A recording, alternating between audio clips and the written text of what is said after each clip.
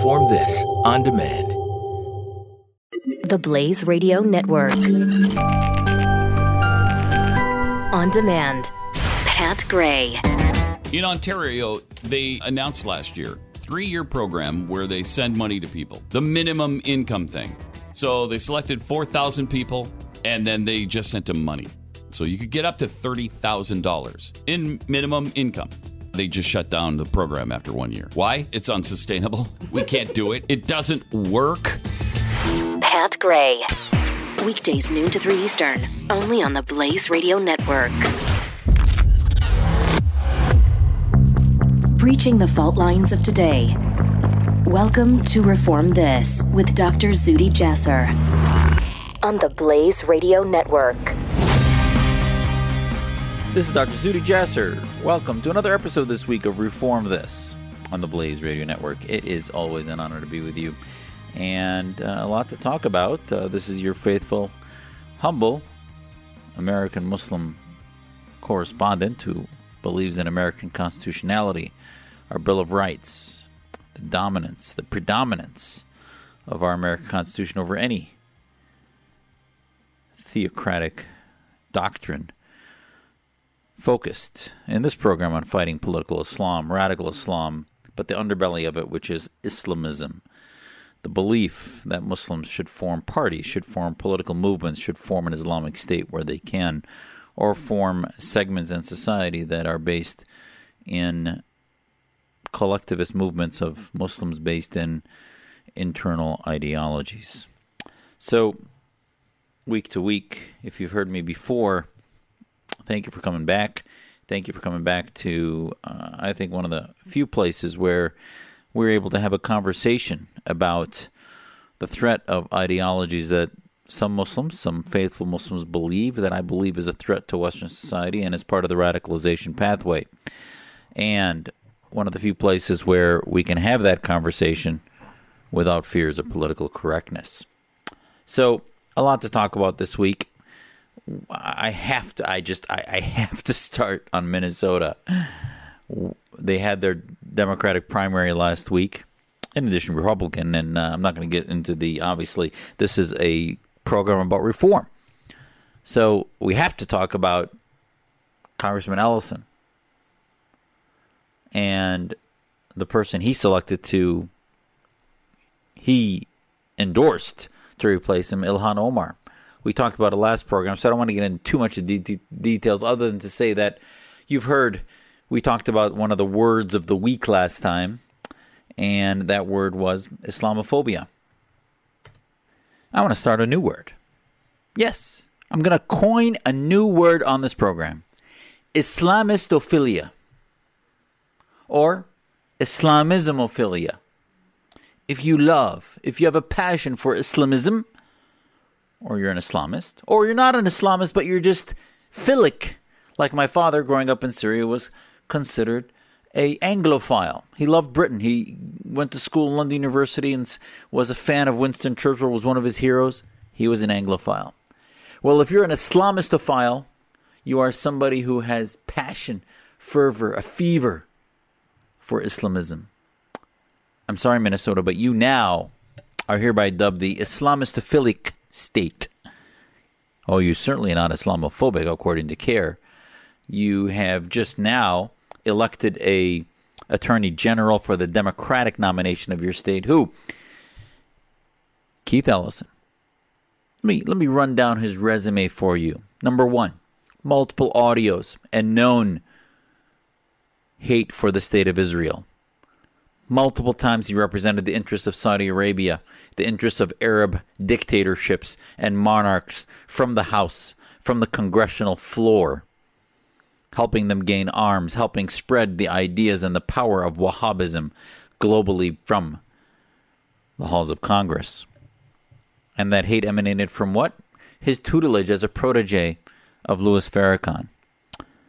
He was a spokesperson for Louis Farrakhan. And even after he left and claimed that he didn't, by the way, this is not just from conservative sources for you conspiracy theorists out there who think that this is our version of fake news or whatever you want. Mother Jones had an expose Mother Jones, the far-left socialist rag, had a detailed expose about about Keith Ellison and his connections to Louis Farrakhan. So, listen, this is about the fact that he is an anti-Semite. He is anti-Israel. He is a protege of Louis Farrakhan.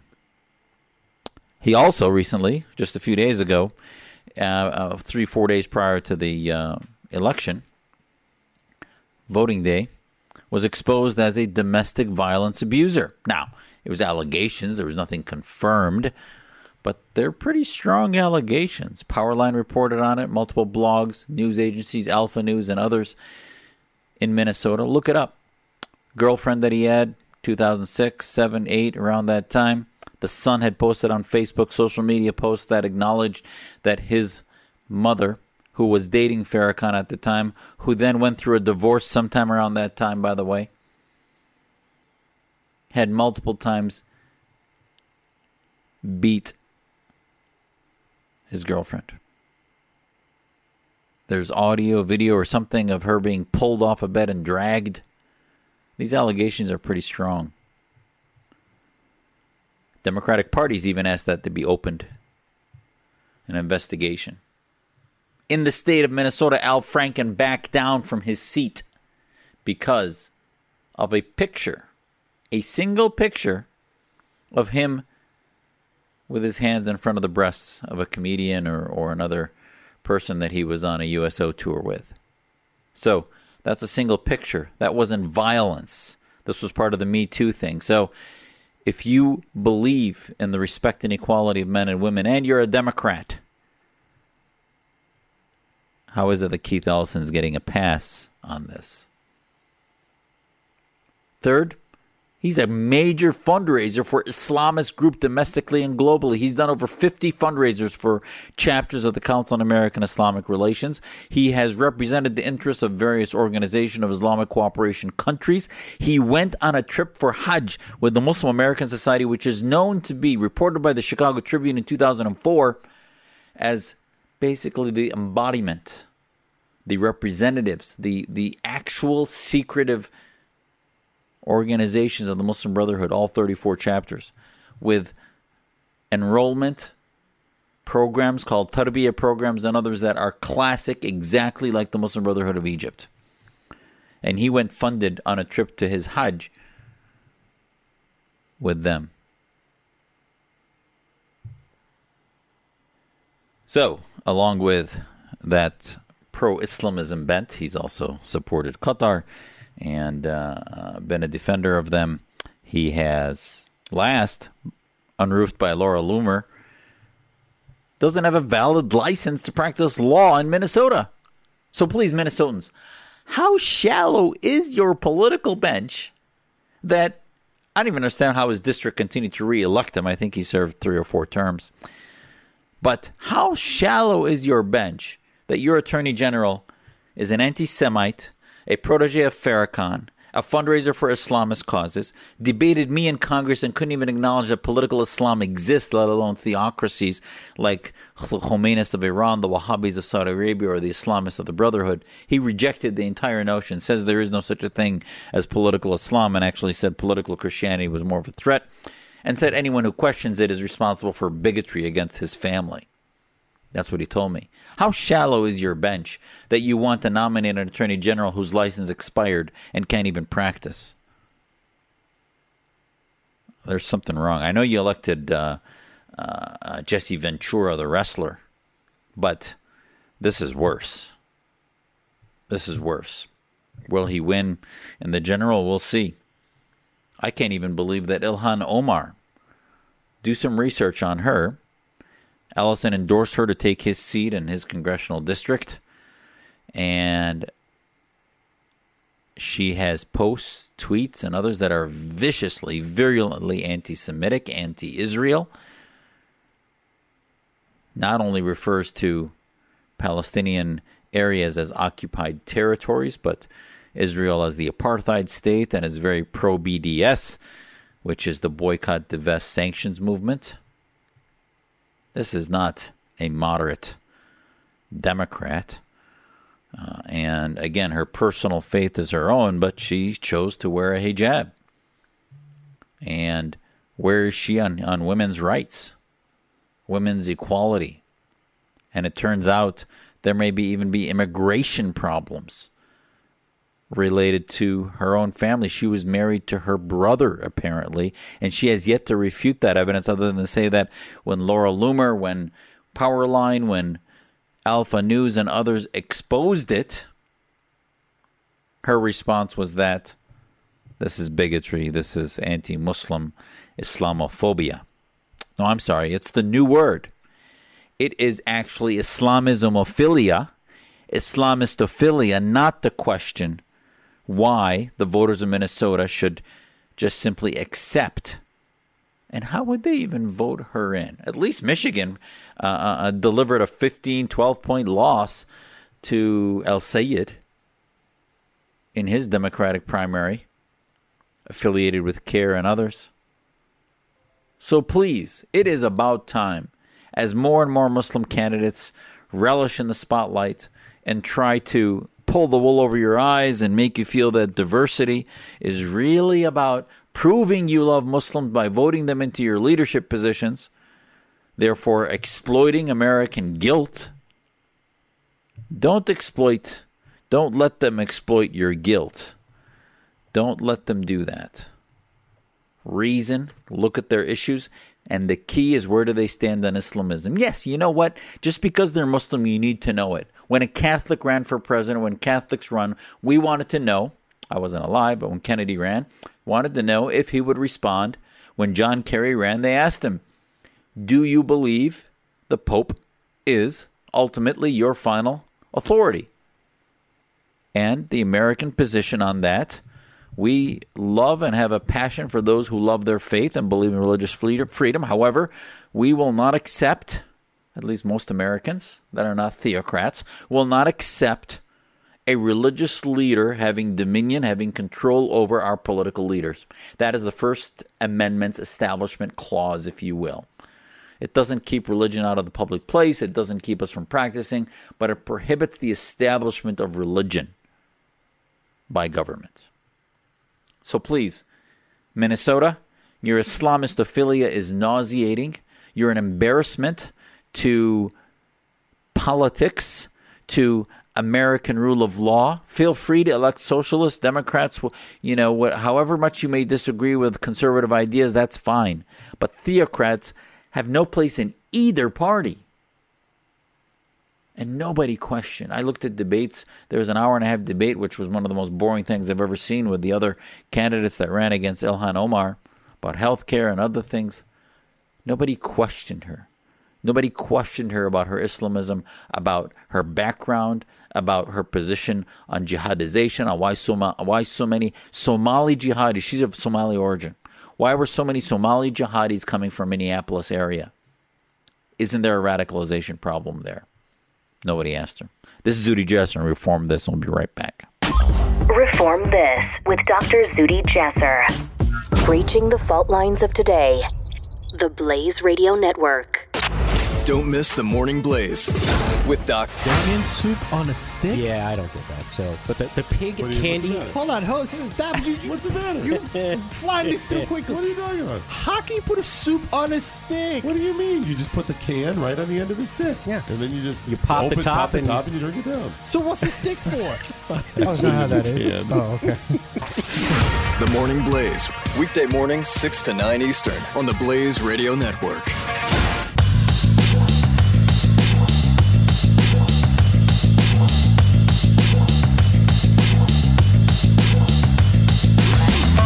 Breaching the fault lines of today. This is Reform This with Dr. Zuhdi Jasser on the Blaze Radio Network. This is Dr. Zuhdi Jasser. Welcome back to Reform This on the Blaze Radio Network. I talked to you last week about that evolving story in New Mexico of a compound of, you wouldn't know it, but by most stories, they just sort of at the end, they say, they happen to be radical Muslims. What was that? Oh, no, this was just a ring of child abusers with 11 kids, and they were radical Muslims. What? radical Muslims, jihadists. The epilogue is going to scare you more. If you did not hear, so this is Siraj Wahhaj Jr. I talked to you about Senior last week. He obviously is not connected to the compound. He may have actually been responsible for helping authorities find his son and grandchildren and others, but it is his family. The apple, as I said last week, did not fall far from the imam. I saw him personally teach separatism, teach anti-Americanism, teach anti-Semitism, teach misogyny, teach homophobia, teach radical ideas that are incompatible with Americanism. So the grandfather has blood on his hands. There's a death of a 3-year-old child that was found in there, sacrificed apparently during a ritual for the end of times. But the sad part about this case is that nobody's reporting on it. The Islamistophilia of the media is in full gear on this case because they're protecting the connections to the Wahhaj family, because Wahhaj was vice president of the Islamic Society of North America, major fundraiser for major Islamic organizations connected to probably many of the CARE sympathizers that are producers on some of the news channels, especially at CARE, at MSNBC and CNN. But the biggest part of the story this week was Judge Bacchus. Judge Bacchus in New Mexico, and you look at her pedigree, came from San Francisco and appears to be extraordinarily liberal, but yet she was an appointee of a Republican governor, Martinez. So I don't want to go there. I don't understand that at all. Now, Governor Martinez just spoke out this week and said she was also horrified by her decision. So I was very glad to hear that. I do want somebody to push her about what was the vetting that was done for this judge. But regardless, this judge released all of them except the ringleader, who could not be released because he was being held on a bail from a warrant in Georgia for child abduction and other things, I believe. But they released them all on a signature bond, and ultimately $20,000 in addition. So she said she was concerned by the troubling facts, but the prosecutors failed to articulate any specific threats to the community. What? Pictures show tunnels underneath, guns, bullets. Kids were starving, but they had enough money to spend on bullets and guns and target practice. That tells you that their priorities are basically suicidal. And the prosecutors presented that there were plans to shoot up schools. Are you telling me that this judge, if this had been a right-wing Christian cult, that she would have let them go? I don't think so. If this had been the grandson of Franklin Graham or one of the known fundraisers for major Christian organizations like Siraj Wahhaj is, Siraj Wahhaj Sr., do you think they would have been released on $20,000 bail? The other ladies and I think 3 other men that were part of the adult cadre of radical terror cell jihadists that were there, they would have been released with a signature bond and ankle bracelets and said, oh, please appear back in court or you'll be in trouble.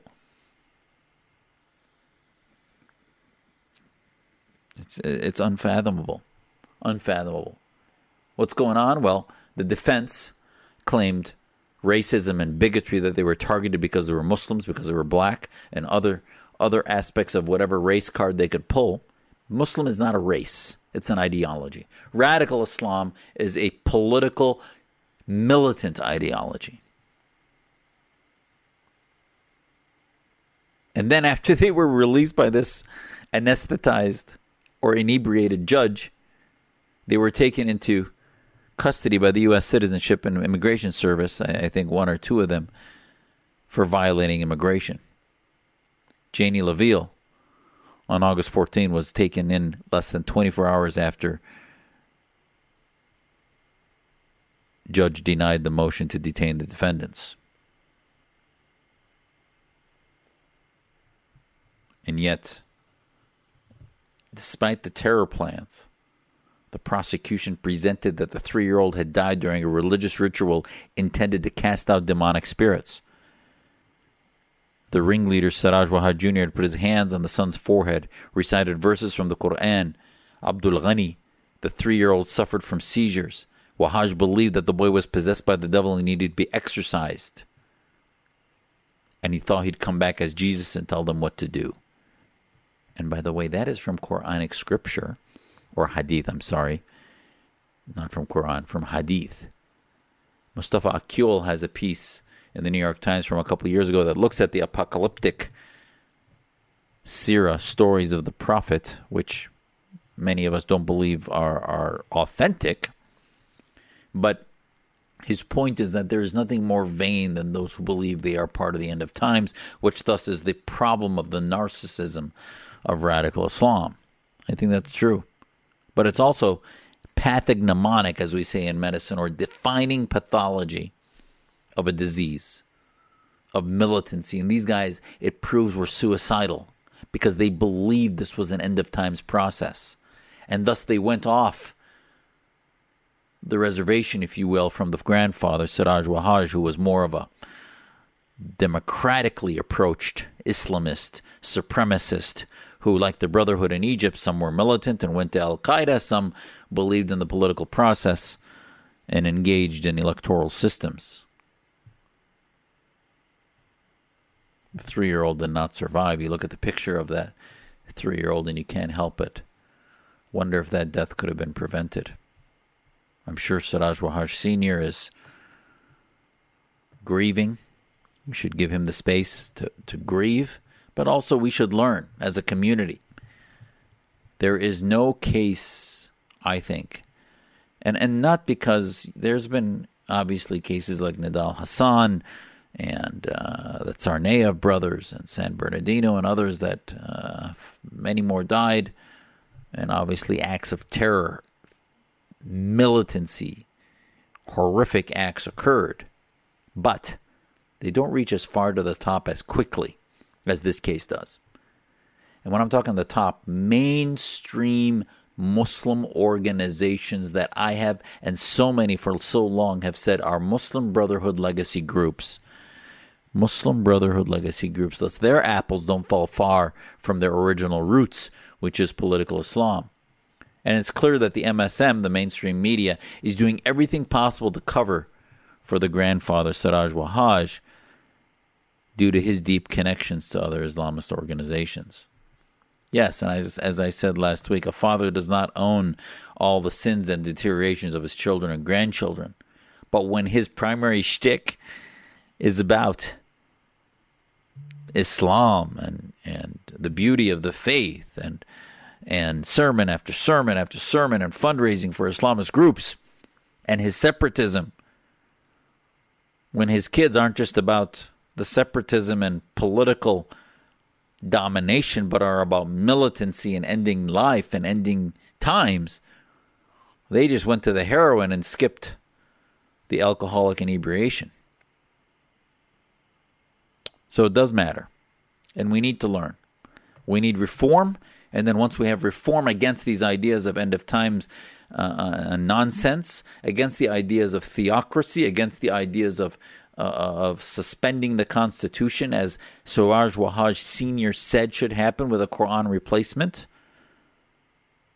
I talked to you last time about how Siraj Wahaj Sr. was the first Muslim to give an invocation to the U.S. Congress. He was invited by Abdurrahman Alamudi.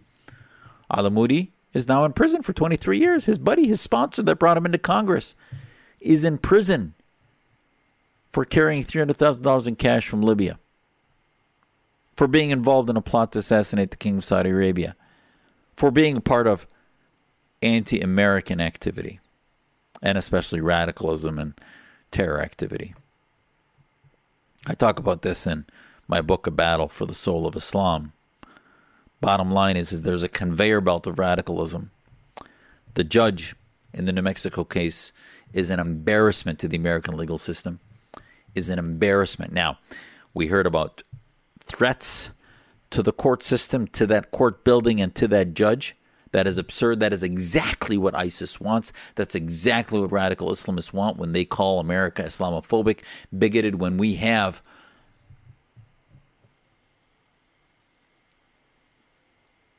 animals that call and threaten judges. That is not the rule of law. That is not American. That is a degeneration of our system. And that's exactly what terrorists want. They want what Assad does in Syria against ISIS. They want what Mubarak did in Egypt, which led to the ascension of the Muslim Brotherhood. So don't allow them to be victims. Don't allow them to deteriorate our legal system so that the America we know doesn't fight back with democracy and liberalism and human rights and universal tough love, but no bigotry of low expectations. And some of that response was just very saddening. But at the end of the day, Judge Bacchus' ruling is just horrific. It's absurd. It's stupidity. No judge should have allowed them to be released. It gives them opportunity to do one last departure. This is Zuhdi Jasser on Reform This. We'll be right back. Breaching the fault lines of today. This is Reform This with Dr. Zuhdi Jasser on the Blaze Radio Network.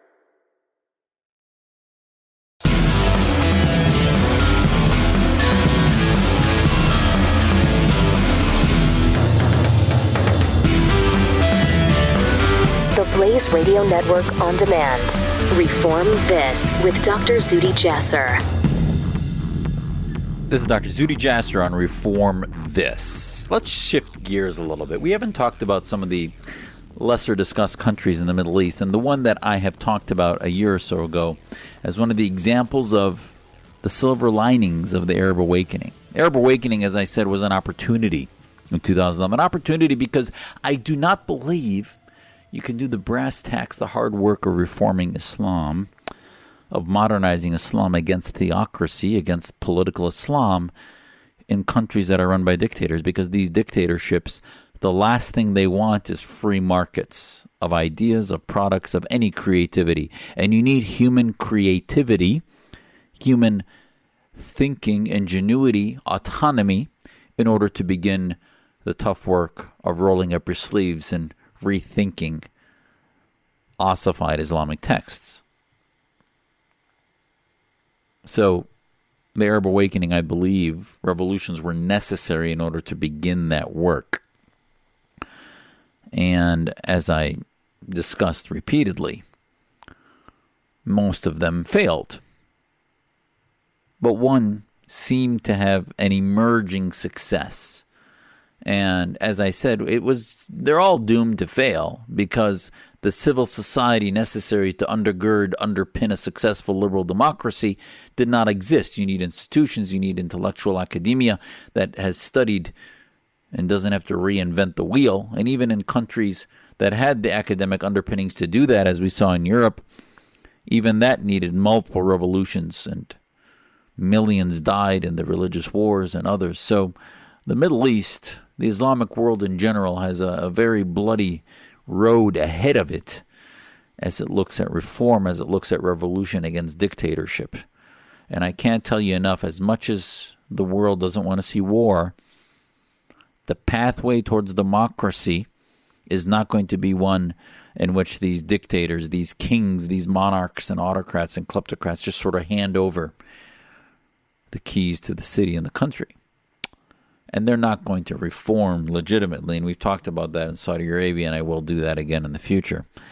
But in Tunisia had the Muslim Brotherhood, the theocrats, after the king walked away and went into exile and said, as much as he was a tyrant, as much as he was a dictator, at least he wasn't like an Assad who has taken half the country with him as he stayed in control. At least the king of Tunisia did not have a Russia or an Iran to back him with tens of thousands of soldiers to maintain a genocidal approach to an uprising. So the king walks away. They have an election, and Nahda wins. And Nahda is the Tunisian form of the Islamic Party, the Islamist Party, the Muslim Brotherhood. They control government for a few years. Another election happens in December 31st, 2014, and then Nahda loses. And the secular coalition wins. A weak government arises, and that weak government is a coalition. But what becomes clear is that the constitution that was rewritten apparently is not going to be based in Sharia, based in Islamic identity, but based in Tunisian identity. And a speech was given just a few days ago, and it was all over Twitter and social media, in which the president of Tunisia said, and this is remarkable, truly remarkable. He said, religion, Quran, and its verses don't concern us. We approach things through the constitution, whose rules are binding, and we're a civil state. Talk about a Tunisian state. Having a religious reference is wrong. It's a grave error. Wow, so this isn't... I've even argued that all they need is like America, is to say the Old Testament, the Bible, is a source. It's not the source, it's a source of law. And that's what I've argued that Muslim majority countries should do, is not have the Quran as the constitution, but have it as a source of law, but definitely not the constitution, not have Sharia be the law, but have it be a source, but based in reason. And this quote, it's one quote. Hopefully it's not a one-off, but hopefully it's the beginning of a process of a change in culture, a transformation of a society from in which the Islamic parties... And, I expressed concern because even after the Islamists lost, they tried to repackage themselves as not Islamic, but Muslim Democrats. And I said, well, this is part of their taqiyya, their deception, their dissimulation, that now that they're losing elections, they're going to rename themselves and do what Erdogan did in Turkey.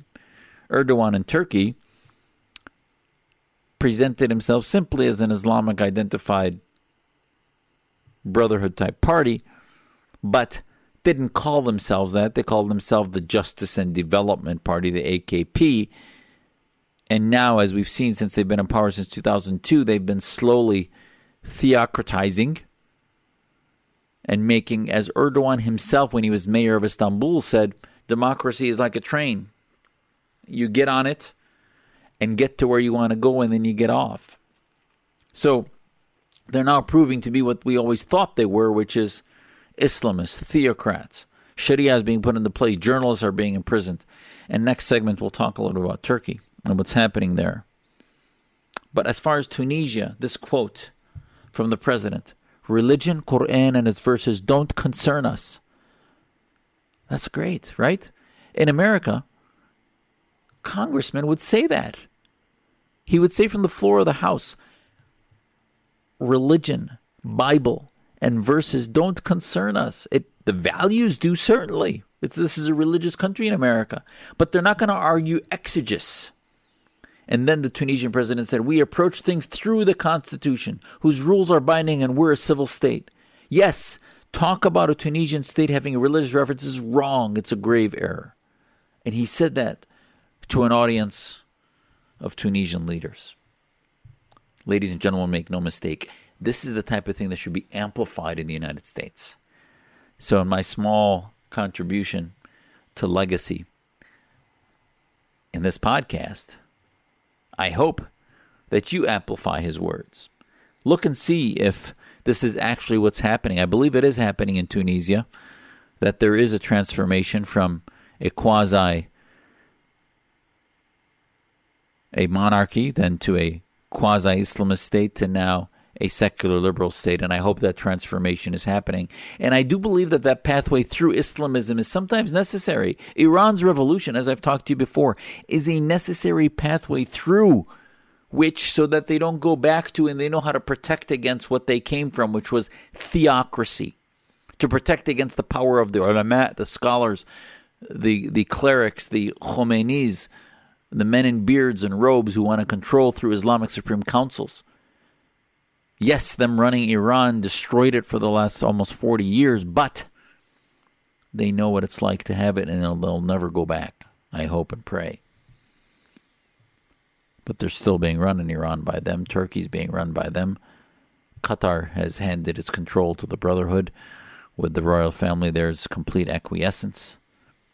So, watch Tunisia. Watch it. It's had some hiccups. It's had some problems.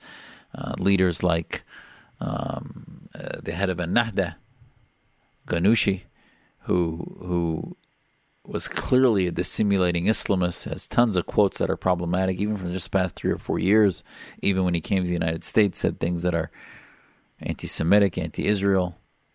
But, again, they are having a debate. They're creating newspapers and websites and social media movements. Remember, Tunisia was the Twitter revolution. Yes, Tunisia has one of the highest ISIS recruiting places in the world. I think it's third to Saudi Arabia and, by the way, the United States. So why that? It's not necessarily because Muslims in Tunisia and the United States are more radical, but it's because of the open media. ISIS has more access to it. Saudi Arabia is because Wahhabism, the founding fathers of ISIS, is that ideology. But in Tunisia and the United States, they have access and ability to publish things and move it through with a government that is not very wise to what's happening and performing a huge whack-a-mole program. And I've talked about this issue before. And yet I did a TV spot this week about how terror incidents have gone down by 20%. So should we be happy? And I said, well, it's because command and control is gone in Iraq and most of Syria. 95% gone, ISIS is. But that is just a ebb and flow of radical Islam. The ideology is as strong as it's ever been. You'll see increase as the AKP gets squeezed, as Qatar gets squeezed, as Iran gets squeezed. There will be increase in terror. I sadly, strongly believe that. So the only way to win this is to defeat global jihadism, is defeat political Islam and the Islamic State identity, regardless of what form that identity has. But there's a lot to learn from Tunisia, and we need to help the development of civil society as we saw there. This is Zuhdi Jasser on Reform This. We'll be back for our last segment. You're listening to Reform This with Dr. Zuhdi Jasser. The Blaze Radio Network. The Glenn Beck Program. Newsflash to the media. If you want to make things worse, just keep doing what you are doing. Ignoring half of the country and belittling them. Continue not to listen to the worries and the fears, because that's what you did in the last 8 years. You mocked and ridiculed and never had an honest conversation with anyone on the right. The Glenn Beck Program.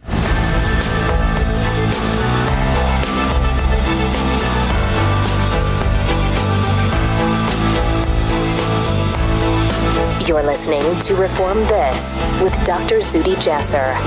The Blaze Radio Network. This is Dr. Zuhdi Jasser. Welcome back to Reform This on the Blaze Radio Network. Well, let's round out the week talking about two things.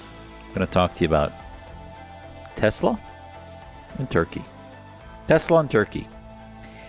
Two different topics. They're not connected at this point yet that I know of, but let's talk Tesla first. Elon Musk had, I have to tell you, as much as this guy is brilliant, creative, on the edge, this week he had what I dubbed as the dumbest idea of 2018. The dumbest idea of 2018. What would that be? Imagine in the world of global security, of global threats of radical Islam, what I call petro-Islam.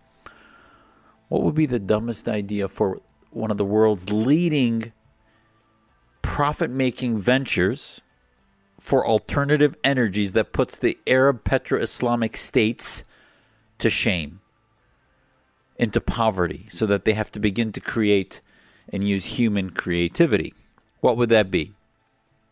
It would be that this week, as Elon Musk does the infamous tweet in which he says funding is secured, and now his investors are looking at what that means. He wanted to delist his company from NASDAQ, from taking it public and take it back private. He indicated that the Saudi Sovereign Wealth Fund could fund a go-private plan for Tesla. It's also known as the Public Investment Fund. It's unclear whether it had the resources to do it, but the Public Investment Fund's goal is to diversify the kingdom's investment away from oil. Now, beyond the irony, to give an oil petro country whose lifeblood, whose jugular vein is oil, control over its biggest threat, which is the lifeblood of Saudi Arabia, OPEC, Organization of Islamic Cooperation, the petro-Islamist governments that fund radical Islam around the world, to give them control over its primary competition, which begins to tap out the need for oil, which is our automobiles. As I've always said, if you want to look at anyone who's responsible for the threat and spread of radical Islam, you have to be honest and look at yourselves in the mirror before you fill up your gas. That's not my line. That's from James Woolsey, the head of the CIA under Bill Clinton, who says and has talked about the $100 billion being spent over the last 50 years by the Saudis to spread radical Islam. Now, the kingdom is aware that the crude will run out, so it is trying to diversify, and that's really what its fund is all about. But the largest piece of the fund is Aramco, the Saudi oil and gas company whose history dates back to the middle of the 20th century. And it's named after the Arabian and American oil company. So the bottom line is that it's just a dumb idea. Who knows if they have the fund? Now, the talk of it has gone down since the middle of the week when this news came out. But I've always said that one of the strongest weapons in defeating radical Islam, as my grandfather used to say, is to make the Arabs of Saudi Arabia, the House of Saud, have to drink its oil because it can't sell it anywhere. That would then cause an economic upheaval. Why is there not a single product that's come out of the Middle East? It's because of petro-Islam. They don't need to. They have fossil fuel, fossil oil that they can sell. They don't need to be creative other than technology and how to transport it, how to clean it, etc., etc. Dumb idea. I hope it doesn't go through. It'd be like Ford Motor Company in the Cold War deciding to allow the Yugo and Zrestiva, the company that made it, have controlling or significant interest in Ford Motor Company. That would be absurd, wouldn't it? Not only because it's a horrific car, but it was a totalitarian country behind the Iron Curtain. So, last, I want to talk to you about Turkey. This week we saw President Trump kick in doubling of tariffs on the Turkish government. He cited the plight of Pastor Andrew Brunson, who's been in Turkey, who had been in Turkey for 23 years, part of a Presbyterian evangelical movement, church movement, not that large, has a significant following, but not that large. But he's a symbol, just as Otto Warmbier was in North Korea, a symbol of a much deeper problem with religious freedom, with liberalism, and in Turkey, against Islamic control. He was taken hostage after 2016 in order to divert attention away from the Turkish government's role in what many of us thought was a fake coup attempt. The Erdogan cronies and the regime blamed it on the Gulen movement, and Gulen is also a leader of a movement. Some feel it's a cultish movement, but it doesn't seem to be as much of a threat. It's sort of a neo-Islamist threat as Erdogan's Justice and Development Party. But regardless, he's been exiled in Pennsylvania and the Poconos for decades. Now, whether that was fabricated or not, some of the folks who were swept into arrest included Pastor Andrew Brunson, who they said was acting as a terrorist and acting in espionage on behalf of the coup. And those charges are nonsense. They're bizarre, fabricated, whatever you want to call it. Bottom line is they are abusing and torturing a pastor. And I think President Trump, to his credit, contrary to what President Obama did, is using the pastor's case in order to push the Turkish regime and the world into understanding what exactly is happening within Turkey. And the media went ballistic. The MSM saying, the mainstream media, so-called mainstream media, saying that we have basically all but declared war on Turkey and that we are poking them and there's no need for this type of harsh action and this is not diplomacy, yada, yada, yada. And it's interesting, these journalists don't seem to care that most journalistic nonprofits and activist groups have said that Turkey has been the worst regime in the planet for the imprisonment of journalists and the inability to get facts out. They have now shut down operas, art exhibits, and significant media arms unaffiliated or contradictory or not in line with the regime. Thousands upon thousands of journalists, tens of thousands of academicians, and a cleansing of the military has happened in the last 2 to 3 years under Erdogan, who now is going into his 16th year of power. This two-bit dictator, who's running clearly a theocracy, a cultish theocracy under his tyranny,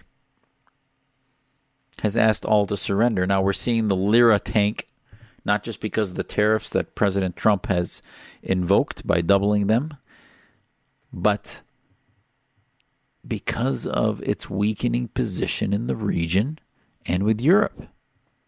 He's asked for bailing out from Russia and from other European countries.